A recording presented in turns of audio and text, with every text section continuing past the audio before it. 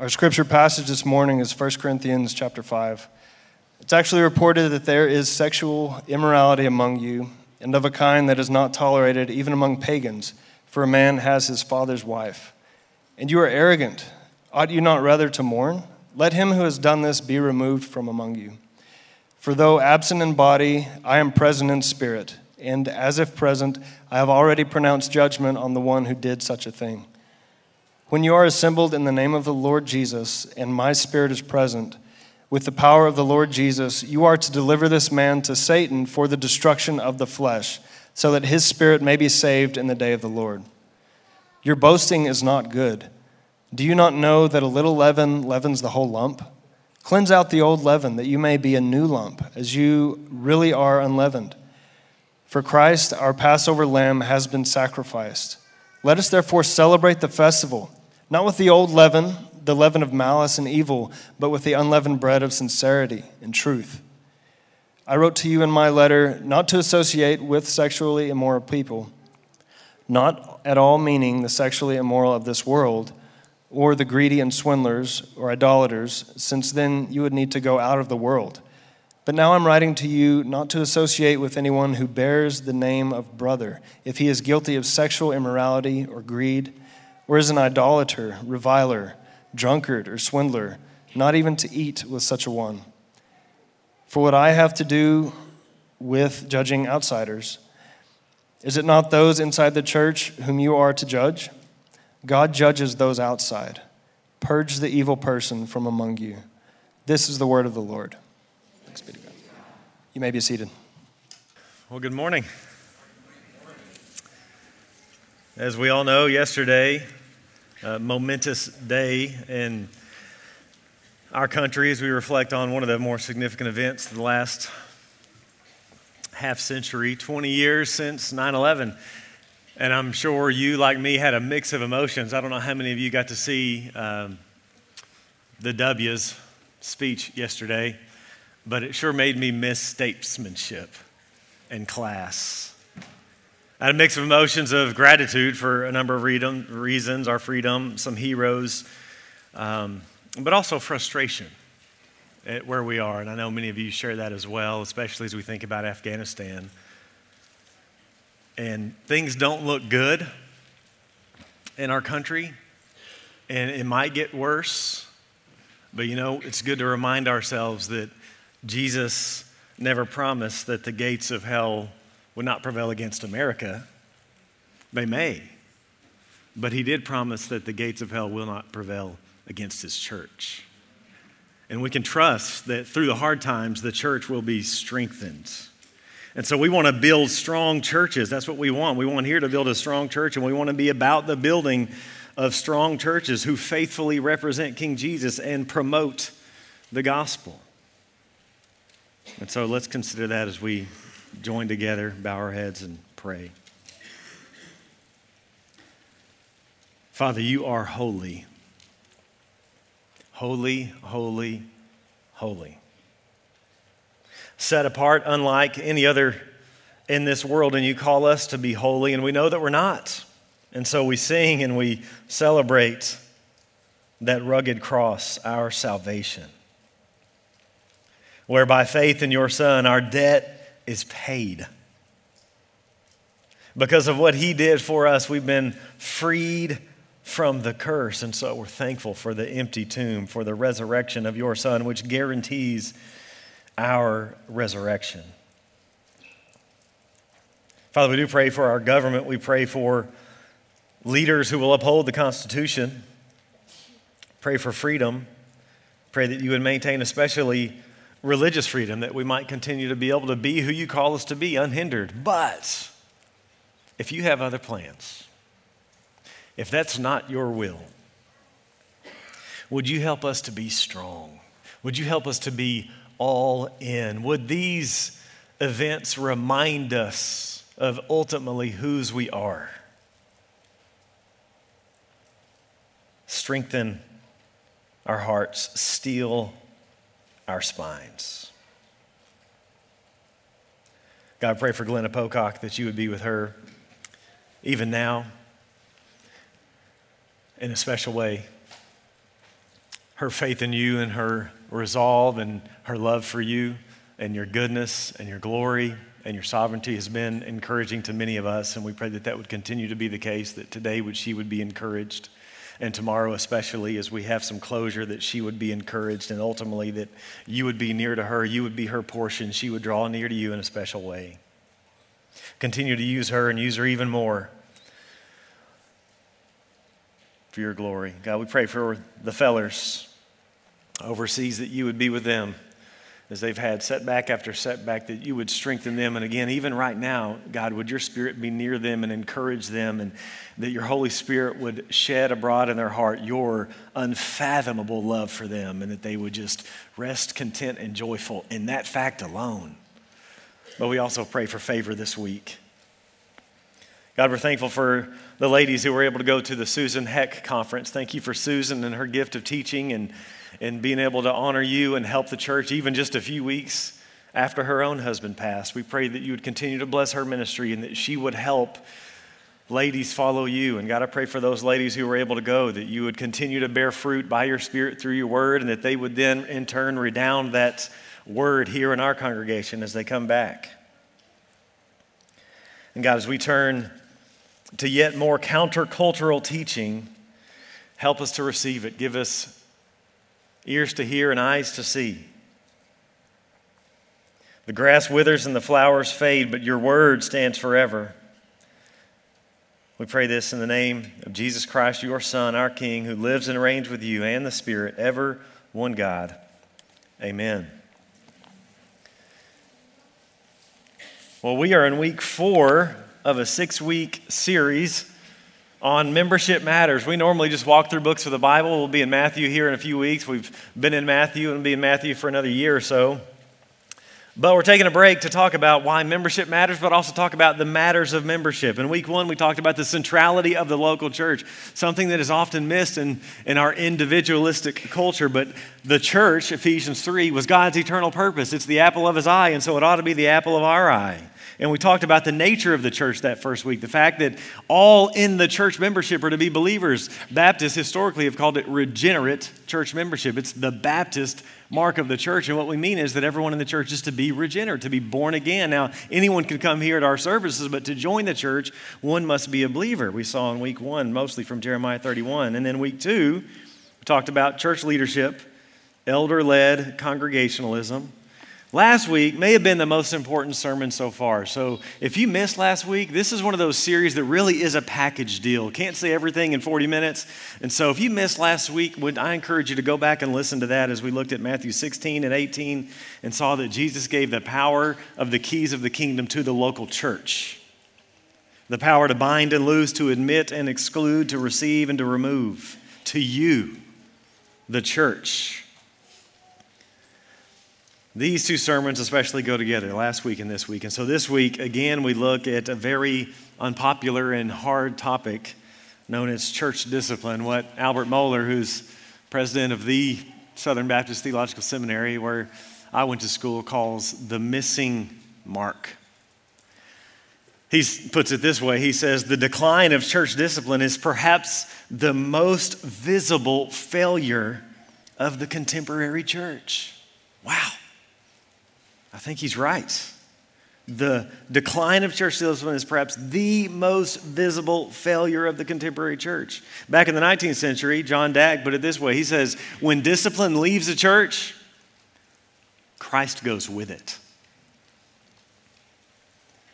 Hardly anyone, though, practices church discipline anymore, even though here it is, plainly taught in Scripture last week and this week and really all over the place. But again, I want to remind you, it hadn't always been the case. You know, we think of church history as like the pastor I grew up under. What's my church history? Well, in 1982, no. Let's zoom out, because historically, even Baptists practiced it all the time. It just used to be the norm. In fact, I have a newspaper clip I want to show you. I got this from Doris Purcell.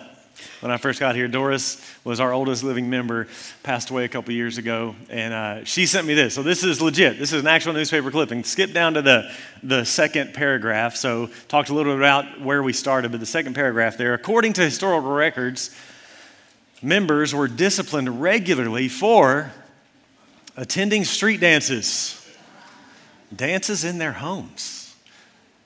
we'd be in trouble. We have a lot of dance parties at our house, which you will never see. Playing baseball or fishing on Sunday. Losing one's temper was also reason for investigation and possible punishment. Guilty members could be restored to full membership if they apologized to the congregation for their misbehavior.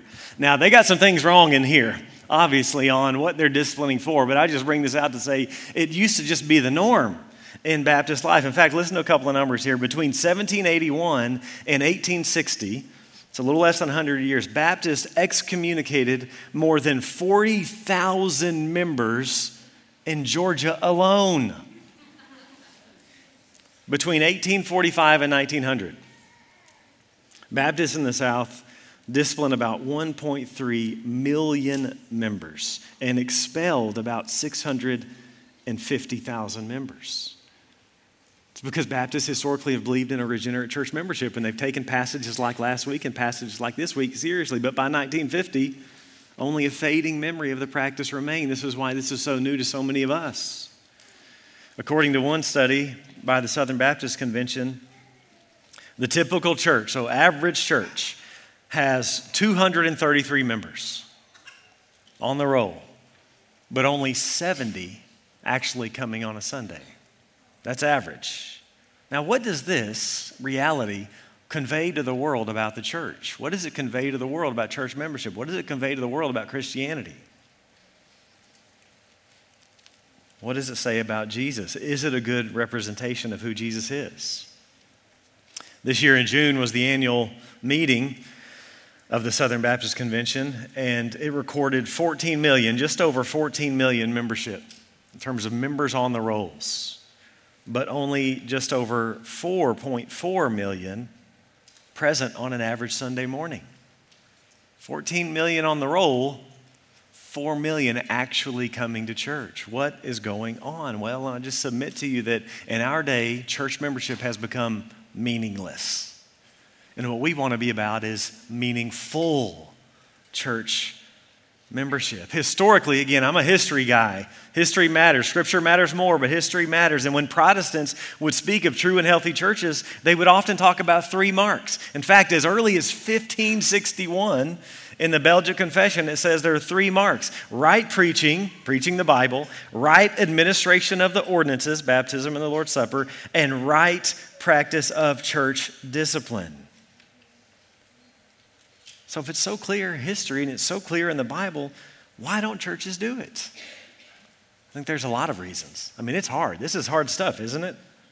But I'm so thankful for a church that loves God and therefore loves God's word and wants to follow God's plan for the church. Why don't others follow? Well, I mean, I think they've become pragmatic, meaning they want to do whatever works, so driven by numbers. So whatever is going to grow the church and grow the budget, even if that means compromising or ignoring the clear teaching of Scripture. Sometimes it's that church leaders lack courage, fearful that people may leave, fearful they may get fired, fearful they may get sued. Some pastors like to be able to say, well, I know I only got 70 here, but I got a church of 200. They like to boast about big churches. That's sadly a temptation of many pastors. Want to be known for a bigger church than they actually have. That can be true of denominations as well. We're the biggest Protestant denomination in the world, 14 million members strong. The FBI couldn't find 10 million of them, but they're on the paper. Biblical illiteracy. We just don't know our Bibles anymore today. In the culture, there's this anti-authoritarianism. There's a wrong definition of what love is. And then again, speaking of our circles, the Southern Baptist Convention, the whole thing went pretty liberal there for a long time. And then around the 80s, it began to turn around. Then you have a broader American culture where increasingly secular, becoming increasingly anti-Christian. There's this individualism. You don't have anything to say to me. It's just me and the Lord. You can't have any input into my life or my church life. There's a fear of being judgmental. And in some cases, probably rare cases, people have seen church discipline abused. Shouldn't be disciplined for fishing on a Sunday. Whatever the reasons, what's clear is that there has been this seeping accommodation. There has been this creeping compromise in the church. Let's look together at 1 Corinthians chapter 5. If you're using one of our Bibles there in the chair, it's page 897.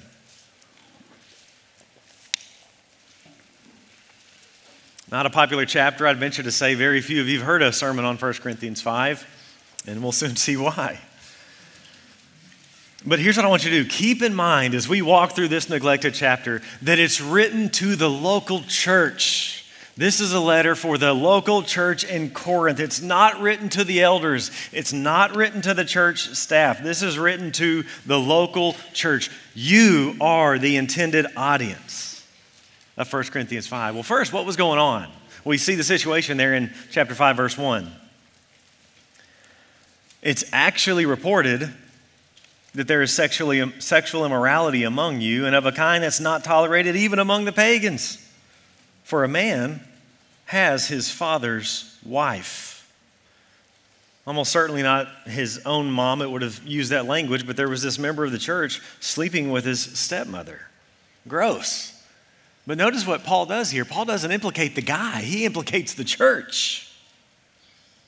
He's not rebuking the man, but the congregation. He says, you're tolerating something that even pagans don't tolerate. By the way, isn't that countercultural, right? Today, tolerance is the great virtue, isn't it? You can't disagree with anyone anymore or you're a hater. But here, the Holy Spirit rebukes a church for being too tolerant. Jesus does the same thing in those letters to the churches in the first few chapters of the book of Revelation. He says this, I have this against you, that you tolerate that woman Jezebel who calls herself a prophetess and she's false teaching. So both Jesus and Paul, they rebuke the church for tolerating what God doesn't tolerate. By the way, this is interesting here because look, he's writing to Corinth, right? These are a bunch of Gentiles. And this word here for pagan is just the word for Gentile, ethne, nations. In Corinth was Gentiles. They were non-Jewish. The Corinthians were Gentiles, but here they're distinguished from the Gentiles. You're living in a way that even the Gentiles don't tolerate. And so when Gentiles become Christians, they're no longer Gentiles. They're now part of the people of God, this third race, and they're to be set apart. God has always maintained a distinct and separate people in order to display his holiness, to display his character. Started with Noah and his family. Then Abraham and his family, and then Israel, separate from the nations, and now the church, separate from the world. So how should the church have responded? 3 ways.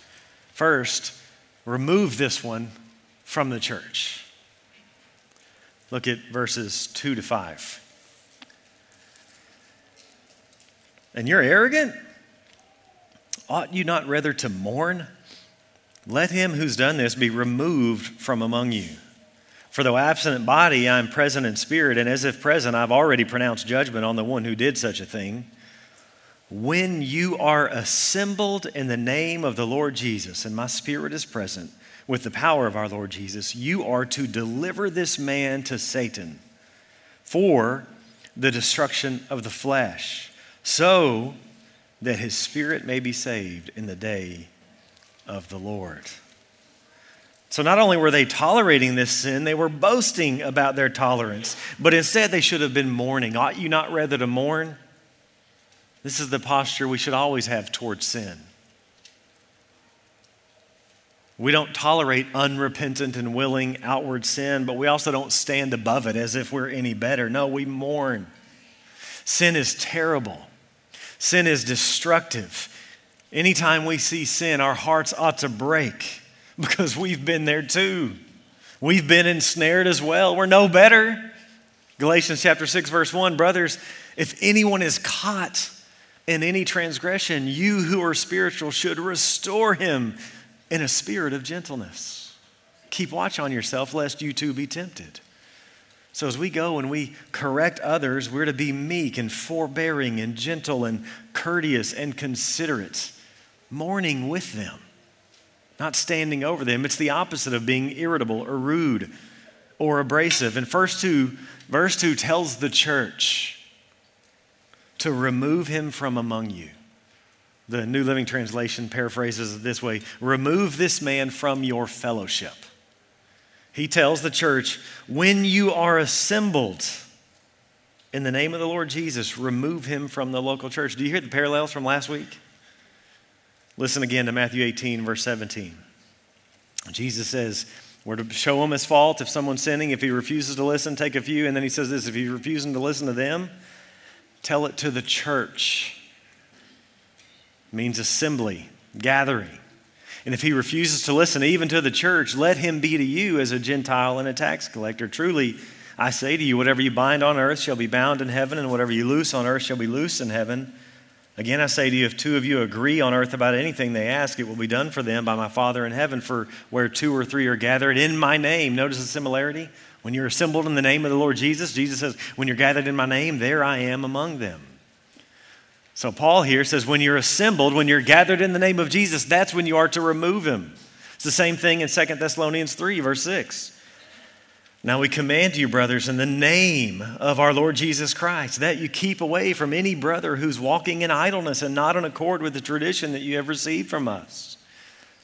So when there is this serious and outward and most importantly unrepentant sin in the local church, and those qualifiers are really important here. We all battle sin. We all fall in many ways. We're not talking about, as we do that, we're talking about serious, outward, unrepentant, ongoing, willing sin. Paul and Jesus say, when we're gathered, assembled in the name of Jesus, we are to remove them. Look again, I'm just plain as day. Look again at verse 4. When you are assembled in the name of the Lord Jesus, and my Spirit's present with the power of our Lord Jesus, you are to deliver this man to Satan for the destruction of the flesh, so that his spirit may be saved in the day of the Lord. This is the job of the congregation. This is what you've got to see. Elders lead, but elder-led congregationalism when it comes to membership and discipline. It's not the job of the staff. It's not the job of the elders. This happens in member meetings, not conference rooms. It's not an elder meeting, but the assembly. Listen to the way Benjamin Keach puts it, Old School Baptist, 1697. He says, and that the power of the keys is in the church appears to me from Matthew 18. If he will not hear the church, it is not said if he will not hear the elder or elders, as also that of the apostle. And he's talking about our passage this morning in directing the church to cast out the incestuous person. He doth not give his counsel to the elder or elders of the church, but to the church. This is the job of the membership. And notice how Paul describes your action. It's a delivering of this man over to Satan for the destruction of the flesh. It's removing him from the church, and those outside the church are in the domain of the devil. According to Ephesians 2, we were all, before Christ, following the prince of the power of the air. 1 John 5 says the whole world's in the power of the evil. And 2 Corinthians 4:4 said he's the God of this age. The church, though, it's the colony of the kingdom of Christ. The world is the domain of the devil, and so this is a turning over of this man to the devil's dominion. It's dangerous outside the church. I remember hearing one man say that the church is a lot like Noah's Ark. It stinks in there, but it'll save your life. It's similar to what Jesus said in Matthew 18:17. If he refuses to listen to them, tell it to the church. And if he refuses to listen even to the church, let him be to you as a Gentile and a tax collector. A Gentile was a pagan. It's one outside the community. It's a non-Christian. In the circle, Jesus is Lord. Outside the circle, Satan is. Now, when a church comes together and ends up having to vote someone out, remove them from the fellowship, we're not saying that the person's not saved. We don't know that. We don't know the hearts. Genuine Christians can fall into serious sin. Think about Peter. Rather, it's a no confidence vote on his profession of faith because of his lack of repentance. We're saying that because his life is now at odds with Jesus, he wants nothing to do with Jesus or the church or his way. We then as a church can no longer affirm his profession of faith. We saw that in the Sermon on the Mount a few weeks ago. Jesus says, not all who say to me, Lord, Lord, are going to enter the kingdom of heaven. It's those who do the will of the Father. And so if they won't listen to fellow members and won't listen to leaders, they won't turn back to the Lord, we must conclude that they're not regenerate. Because regenerate people, however imperfectly, seek to follow the Lord, seek to turn from their sin. And remember, week 1, we are to have a regenerate church membership. Only those who are regenerate are members of the local church. There's a front door of the church and there's a back door. And if you can put someone out, like we see here, that presupposes that you have put someone in, and both are congregational acts. And what's the goal? So important. What's the goal? It's right there in verse 5. Look at it again, the second half. So that, there's our purpose statement. What's the purpose? So that his spirit may be saved in the day of the Lord. The goal is salvation. The goal of church discipline is always remedial. It's restoration. It's repentance. It's salvation. It's not retributive. It's restorative. There was some doctrinal issue in Ephesus, and listen to how Paul tells Timothy to handle them. In 1 Timothy 1:19, he says, holding faith and a good conscience, by rejecting this, some have made shipwreck of their faith, among whom are Hymenaeus and Alexander, whom I have handed over to Satan, that, purpose statement, they may learn not to blaspheme. The goal is that they will learn. The goal is they will turn from their error. The goal is that they will come back. It's a delivering over to Satan for the destruction of the flesh. And remember what flesh means in Paul's writings? It refers to those who are outside of Christ. There's those in the spirit and those in the flesh. So we want to see this flesh destroyed. Listen to the way Romans 7 put it. While we were living in the flesh, our sinful passions aroused by the law were at work on our members to bear fruit for death. We were flesh and we're now spirit. Galatians 5:24 says this, those who belong to Christ Jesus have crucified the flesh with its passion and desires. And so the goal is the destruction of the flesh in this person. The goal is to defeat the rule of sin in their life. This is for his salvation on the last day. Therefore, contrary to what people will tell you, church discipline is an act of love. It's an act of love for the wanderer. It's an act of love for God so that we will obey him even when it's hard and countercultural. Our goal is to bring him back. James 5. If anyone wanders from the truth and a member brings him back, whoever brings back a sinner from his wandering will save his soul from death. That's what we want. We want to prompt and provoke self-examination in the person.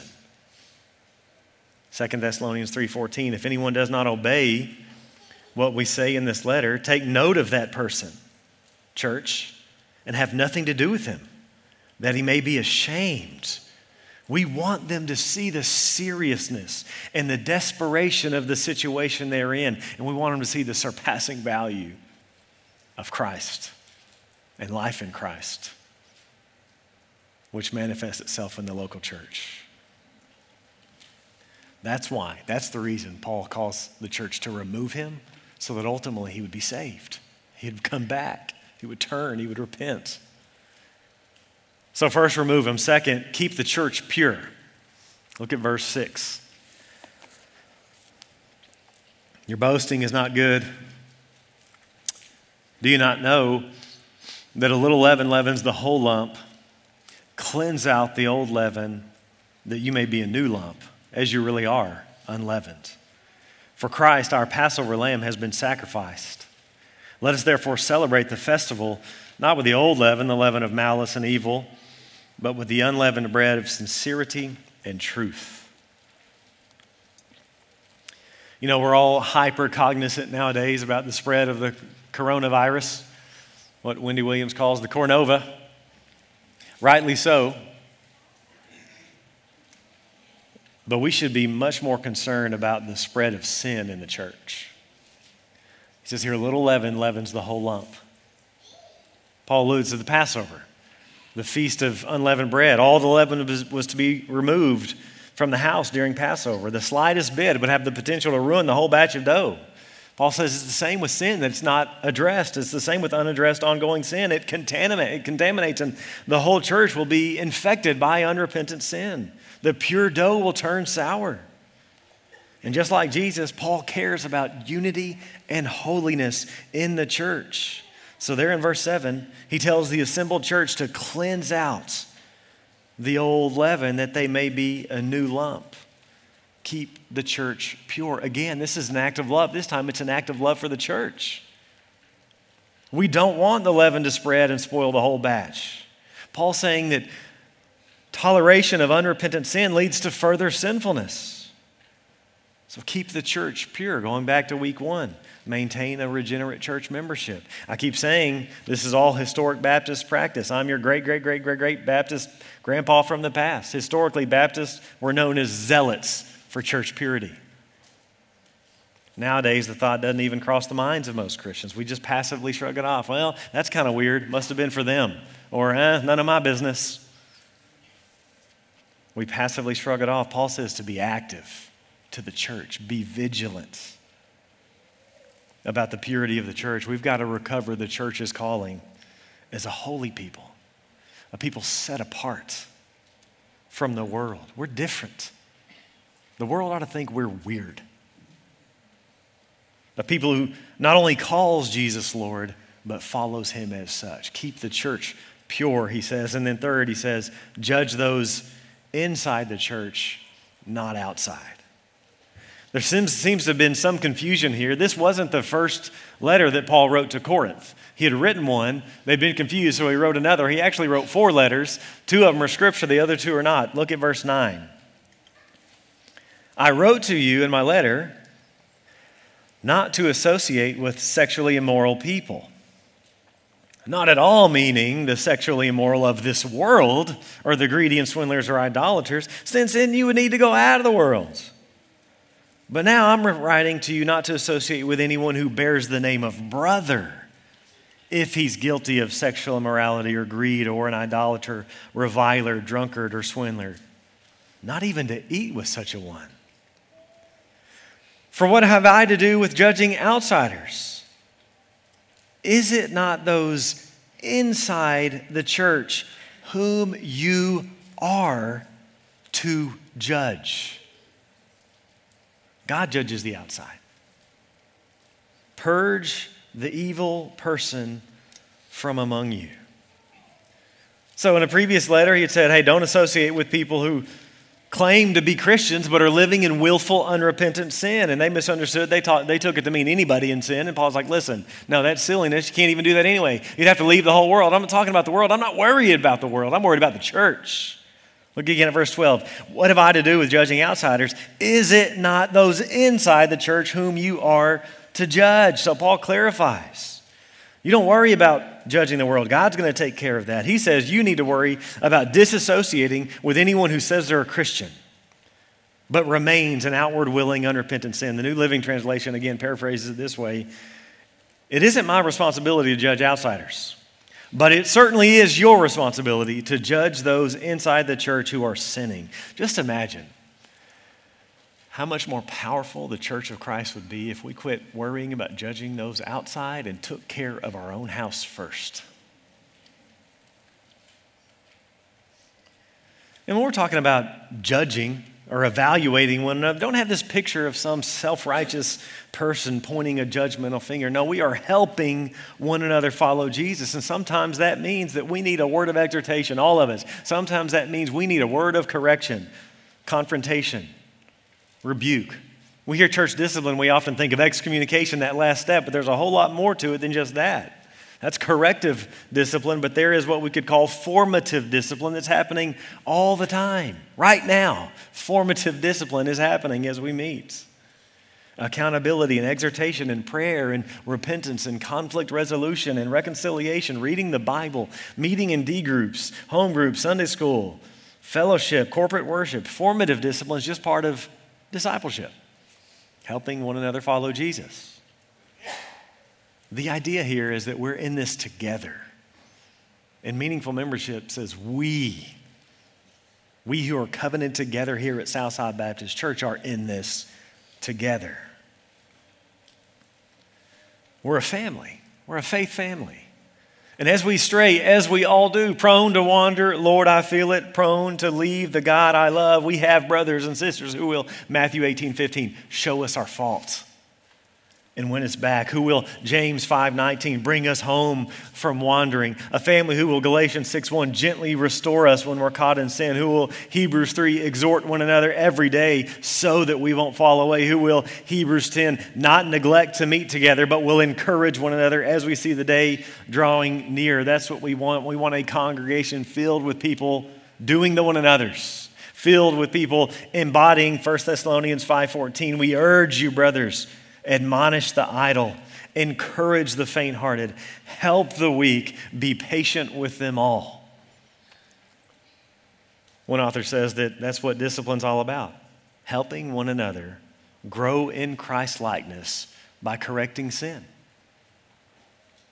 Flip over to 2 Corinthians chapter 2. So we're in 1 Corinthians 5. Flip over to 2 Corinthians chapter 2, verse 6.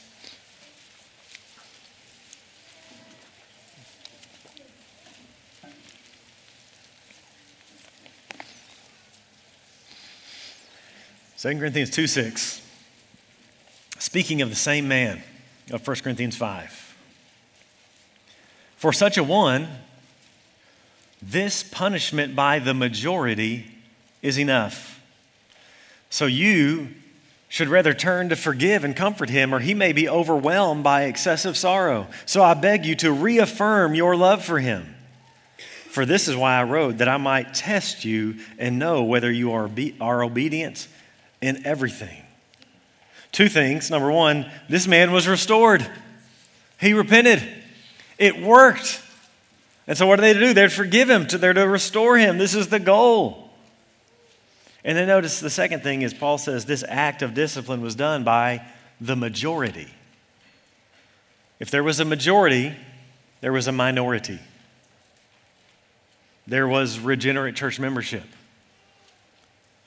There was a clearly identifiable body of people, and they had a way of determining a majority, which is why, historically, churches have voted members in and voted members out. Now, voting has a bad rap, sometimes for good reason. One Sunday, the preacher asked, "Can I get a witness?" And the congregation said, "We'll take a vote on Wednesday." But the vote is actually quite significant. The vote is congregational affirmation. The majority of the church must, to use Jesus' words, agree on earth, right? Matthew chapter 18:19, if two of you agree on earth.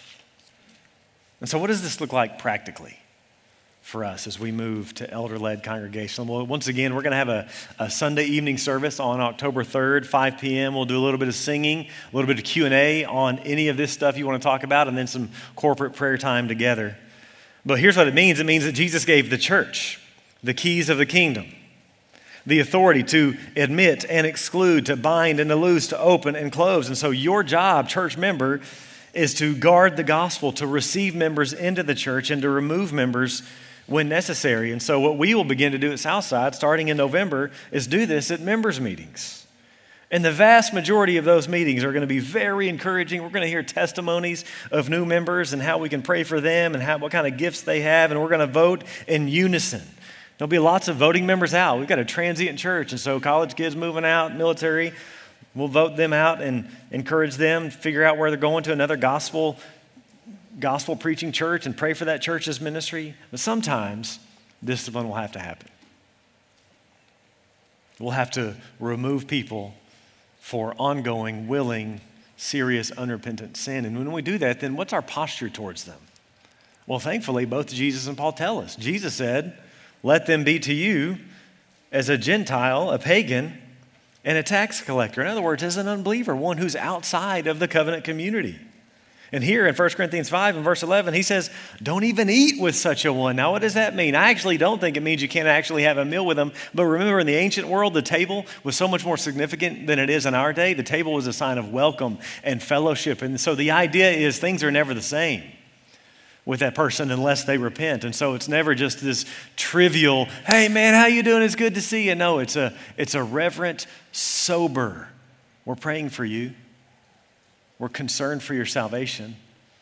Whatever sin it may be, would you turn from it? Would you come back? Love to meet with you more." There's this seriousness now in our interactions. He's not just one of us anymore. We're gracious, we're friendly, we're humble, but now we have a posture of warning and concern for their soul. Flippancy will mislead them about the seriousness of their situation.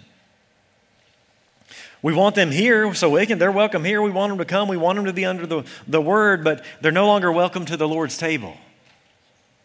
One of the ways a church exercises the keys of the kingdom is through the ordinances, baptism and communion.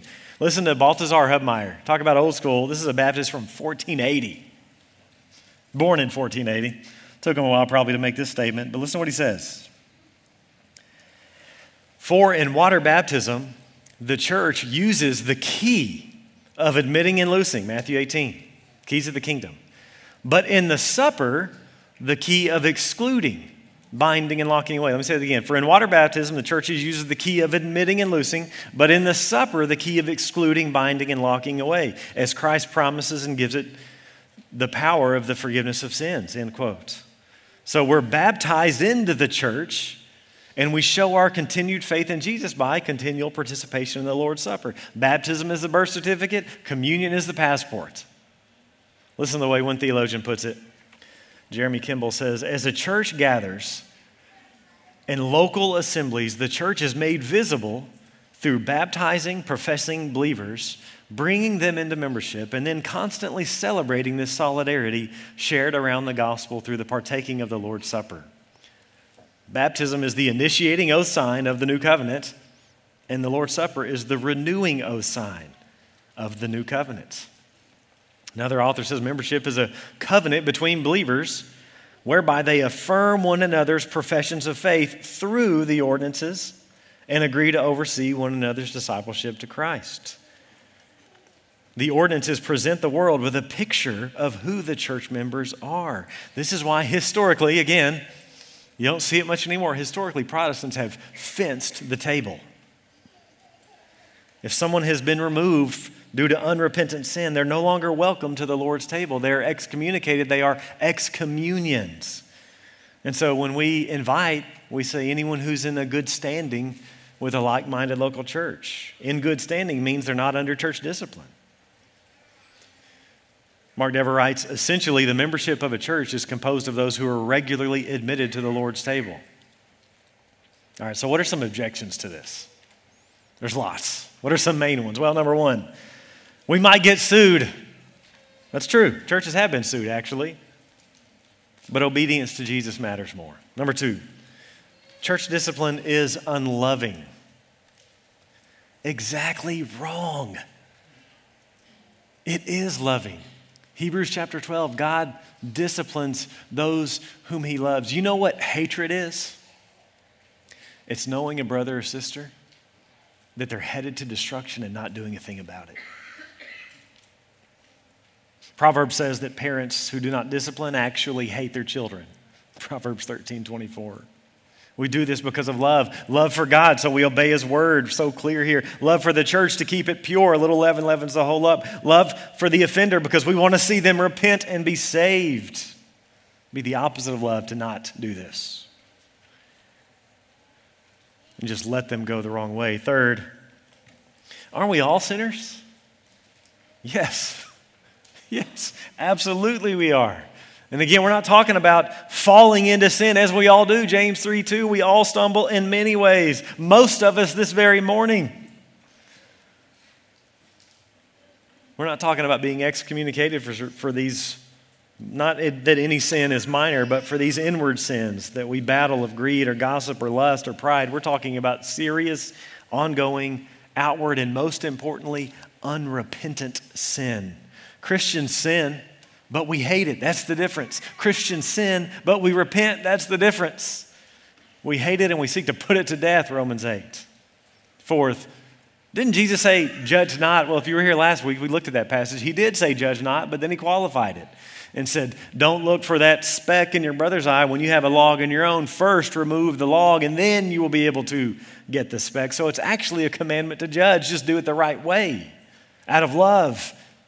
Not over somebody, because you know you have a log as well. Why then should we practice church discipline? 8 reasons. Number one, the Bible teaches it. Bible's very clear about it. Number two, within that, Jesus commands it.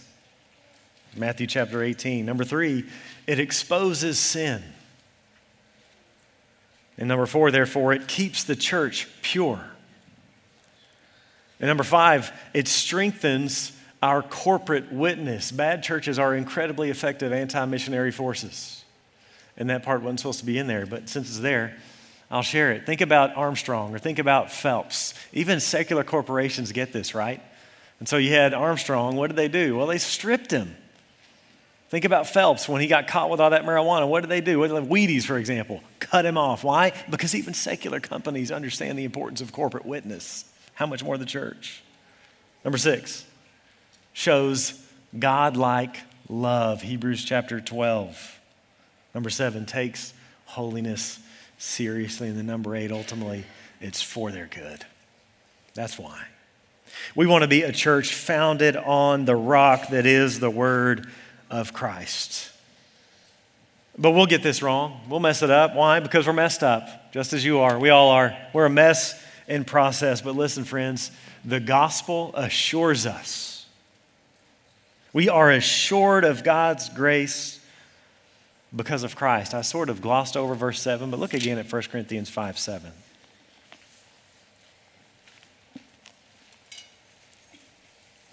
Tells us to cleanse out the old leaven,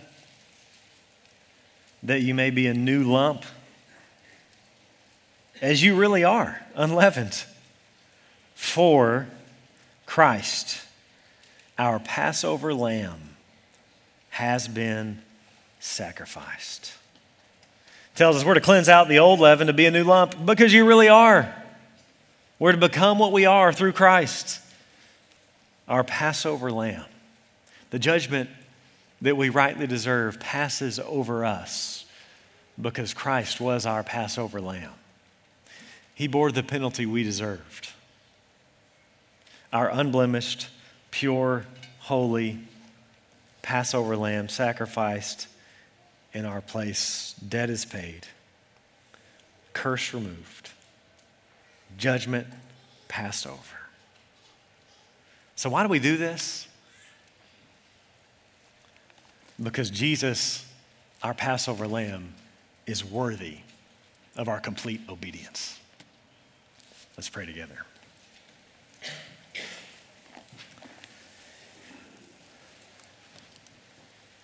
Father, thank you for your word. Thank you for not leaving us in the dark, but you've given us all that we need as Christians, but also corporately. You've laid out how we are to order the church, and we want to be a church patterned after the heavenly design. We want to be a rightly ordered church. We want to be a church founded upon and centered upon your word, and so help us. So thankful for the work you've done in this congregation. This church is filled with men and women who love you and want to follow you, and therefore will follow your word. And we pray that as we continue to think about these things and implement membership meetings, God, that our family would just grow with strength, that you would knit us together, that you would increase our affections for one another, that we would care all the more for one another and see ourselves as responsible for one another's walk with you, and that we would be all in a family faith committed to your glory. And God, as we fail, thank you for Christ. Our Passover lamb, we couldn't save ourselves, but you sent him for us. We will escape the judgment because of the sacrifice of your Son. Pray that you'd be honored as we close out our service for our joy, for your glory. Amen.